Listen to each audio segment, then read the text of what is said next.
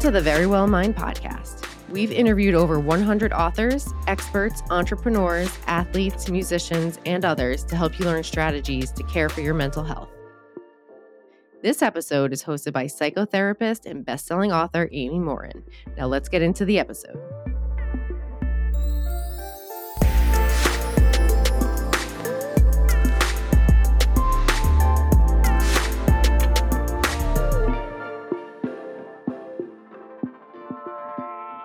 You're listening to the Friday Fix. Every Friday, I share a quick mental strength strategy that can help fix the thoughts, feelings, and actions that can hold you back in life. Today, I'm talking about the miracle question. It's a question therapists often use in therapy to help people see their lives from a different perspective. Focusing on solutions sometimes helps people start to make positive changes.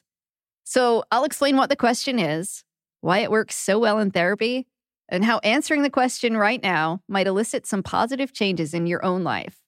Here's the miracle question. It's a question that solution-focused therapists often ask their clients. The miracle is that the problem which brought you here is solved. However, because you were sleeping, you don't know that the miracle has happened.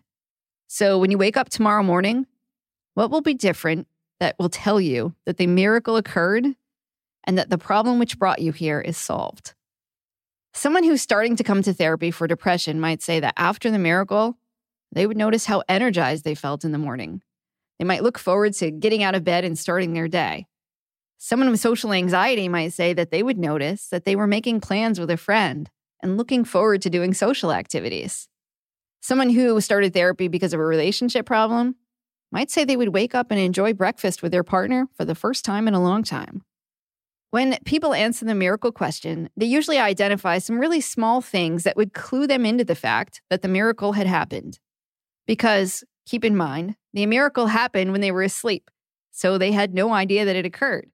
The only way they learn about it is because they notice that things are different. They'll often say that they would feel differently, think differently, and behave differently. For some people, answering the miracle question is the first time that they've ever taken the time to imagine what life could be like if they didn't have this problem that's been plaguing them. For others, it's the first time that they thought about what they would be doing differently if they didn't have a specific problem. Just seeing a brighter future is enough to help some people start to feel better, and then they start creating that future. For other people, answering the question helps them identify changes that they want to make in their behavior. And they don't necessarily have to wait until they feel better to start doing that. They might be able to start doing those things right now. So sometimes a therapist will ask someone what someone else might notice when the miracle happens. Like, what would be the first thing your partner would notice? Or what would your mom notice after the miracle? For people who struggle to see the change within themselves, they might imagine someone else would notice the difference first. Someone with a relationship problem might say, my partner would probably notice that I'd come home right after work and eat dinner with the family. Sometimes, though, people say things that are impossible.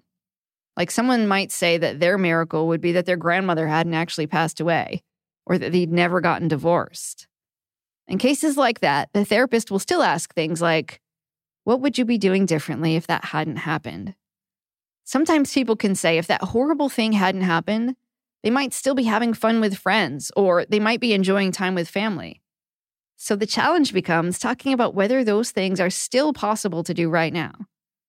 On the surface, the miracle question sounds simple, but it's a huge part of what we call solution-focused therapy. Solution-focused therapy is short-term. Sometimes only 8 therapy sessions or so are needed.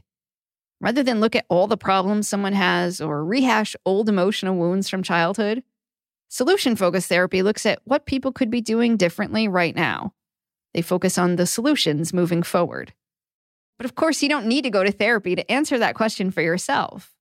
You might benefit from just thinking about that miracle in your own life right now. Because so often we blame something for holding us back in life, an illness, a person, or an event. And sometimes we forget what life could be like if we got rid of the problem. Like we resolved a relationship issue, ditched an addiction, or didn't have a specific problem that feels like a dark cloud looming over us. But I've met plenty of clients who are afraid to imagine how life could be better for them. One man said, I don't dare let myself dream about a better life because it seems cruel. My life is never going to be good. Or a woman I worked with who said, "It's out of my control, so there's no sense in imagining that things could get better. I don't want to get my hopes up." But both of those people eventually did find the courage to answer the miracle question for themselves. The answer, of course, didn't solve all of their problems, but it did give them a different idea of what life could be like. And it motivated them to start making some changes. I ask myself the miracle question sometimes too. And when I do, I sometimes find that I'm making an excuse. I'm blaming something for my life not being the way I want. And while at that time, I don't always want to admit that it's the case, but it does help me come around and see that I have choices in how I respond to whatever it is that life's throwing my way. There's a lot of research on solution-focused therapy. And ultimately, the research has found that it tends to help people really quickly identify what they want in life, while also helping them uncover their strengths and the resources that they might have forgotten even exist. Keep in mind, though, that asking yourself the miracle question isn't the same thing as having a vision board. I've talked before about the fact that there are times when visualizing success can actually backfire. Like, if you're about to run a race and you visualize yourself crossing the finish line, that may actually reduce your motivation. In that case, you should visualize yourself working hard and running even when you're tired. But your answer to the miracle question is different. You aren't imagining yourself winning a prize or achieving one specific thing. Instead, you're simply imagining what you'd notice about your life if the miracle occurred. It might involve kind of mundane things like, well, I'd be going to work every day. Or it might involve feeling differently, like saying other people would notice that you smile more often. Thinking about a positive future for yourself can be good for your mental health. The key is to visualize what you'd be doing differently if you were enjoying life. Not that there would be great things necessarily happening to you. So visualizing yourself winning the lottery might not necessarily improve your life. But thinking about what you'd be doing differently if a miracle occurred might help you feel better. So give it a try. Ask yourself the miracle question right now and see what happens. In case you've forgotten, here it is one more time. Suppose that while you were sleeping tonight and the entire house is quiet, a miracle happens. The miracle is that your biggest problem is solved.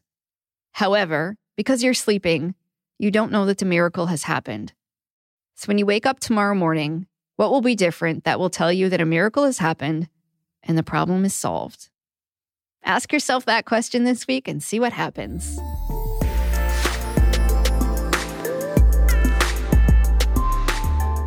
Thank you for listening to the Very Well Mind podcast. If you found this episode informative, please share the episode with your friends and family and leave a rating and review wherever you listen to podcasts. To learn more about the Very Well Mind podcast, you can head to verywellmind.com/podcast.